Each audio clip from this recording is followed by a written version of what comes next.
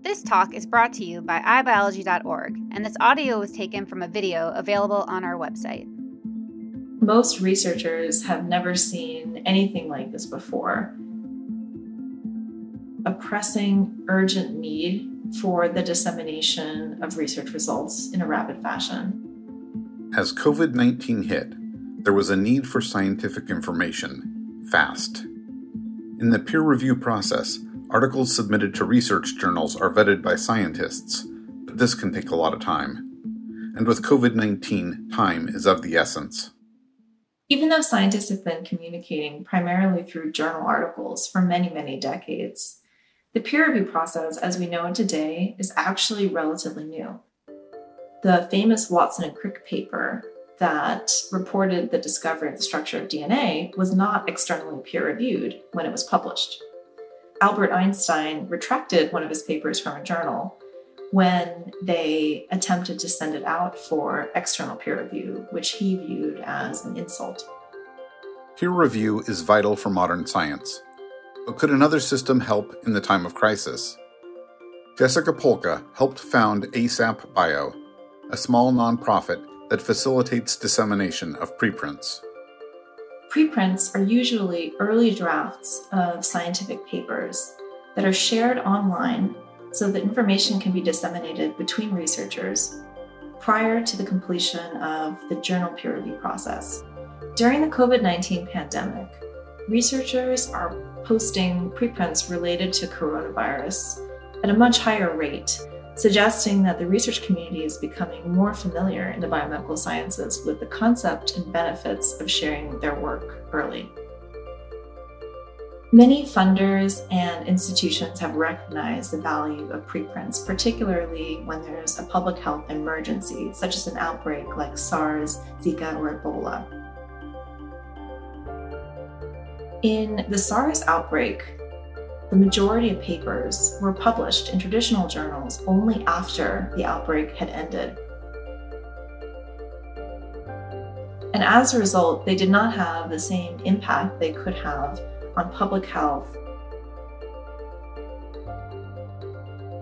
The process of journal publishing is slow relative to the immediacy of an outbreak. So this is the first time, this COVID-19 outbreak is really the first time that we're seeing the widespread use of preprints during a public health emergency. Sharing research results benefits not only the individual researcher, but the scientific community and the general public at large. By putting results out there where others can build off of them and with appropriate credit, and start investigating new areas of research is something that makes discovery in science happen faster. For example, studies that look at the persistence or transmission of droplets that occur in breath can be helpful for designing personal protective equipment or understanding how healthcare workers and others can protect themselves. Many researchers use social media, and in particular Twitter, to share and discuss research findings, especially preprints and other information that's distributed in a less formal way. On Twitter, conversations on preprints can happen very rapidly and involve a flexible group of researchers who all bring different perspectives to their conversation. There is a kind of crowdsourced community attention on a paper. And that's important because by communicating publicly, researchers broaden the audience that they're speaking with. They're not just putting something out to a private Slack channel or discussing with their own labs or speaking to the people who can afford to be in the room at a conference. They're sharing something openly with the whole world. And there's also third-party sites for preprints that provide commentary and organized review or rapid review. The concerns around preprints in a pandemic are amplified by the intense media attention. In this environment, any new findings are newsworthy, and so there's the potential for incorrect information or information that turns out to be not robust to be amplified and disseminated to the public. Journalists or perhaps the readers might not be aware of the provisional nature of preprints. It's very important that we have peer review to evaluate research that might be methodologically flawed or to identify problematic science as much as possible. The benefit of peer review is that it is a very thorough process. So there is always a danger that by trying to speed it up, there might be some compromises to the quality. For example, a paper claiming uncanny sequence similarity between coronavirus and HIV was posted on the Preprint server bioRxiv. It garnered over 100 comments over the course of a few days before being withdrawn by the authors voluntarily within 48 hours.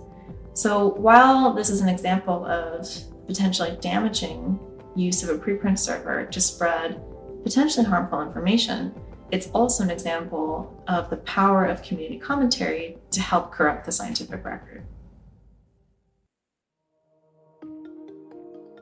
Some journals are changing their policies and practices in response to the COVID-19 pandemic. Because there's a demand for peer-reviewed information faster, some journals are accelerating their peer review process so that they can publish papers much faster than they could normally. Other journals that are traditionally publishing their work behind paywalls have removed those restrictions to enable anyone to read the research results. It's especially important to be familiar with what a preprint is, how it's different from a journal article, and to look for the opinion of experts who are really familiar with the techniques and the field of research in terms of interpreting what it means for scientific discovery. Researchers, when talking to journalists, need to be clear about what a preprint is. Journalists, I think, also must convey in their article information about what a preprint is. Science progresses only as quickly as it can be shared between researchers. Enabling those researchers to communicate with one another in more efficient ways can increase the process of discovery. Opening up the peer review process to incorporate comments from readers that are outside of the traditional reviewer pool can also diversify the input into that peer review process. So perhaps enabling community comment and encouraging community comment on preprint servers can complement journal-organized peer review and make it even more robust. My hope is that a silver lining of this pandemic is that researchers will see new opportunities to change the way that they communicate, to make it faster, more open, and more efficient. Visit us at iBiology.org for more free talks from the world's top scientists. Funding is provided by the National Science Foundation and the National Institute of General Medical Sciences.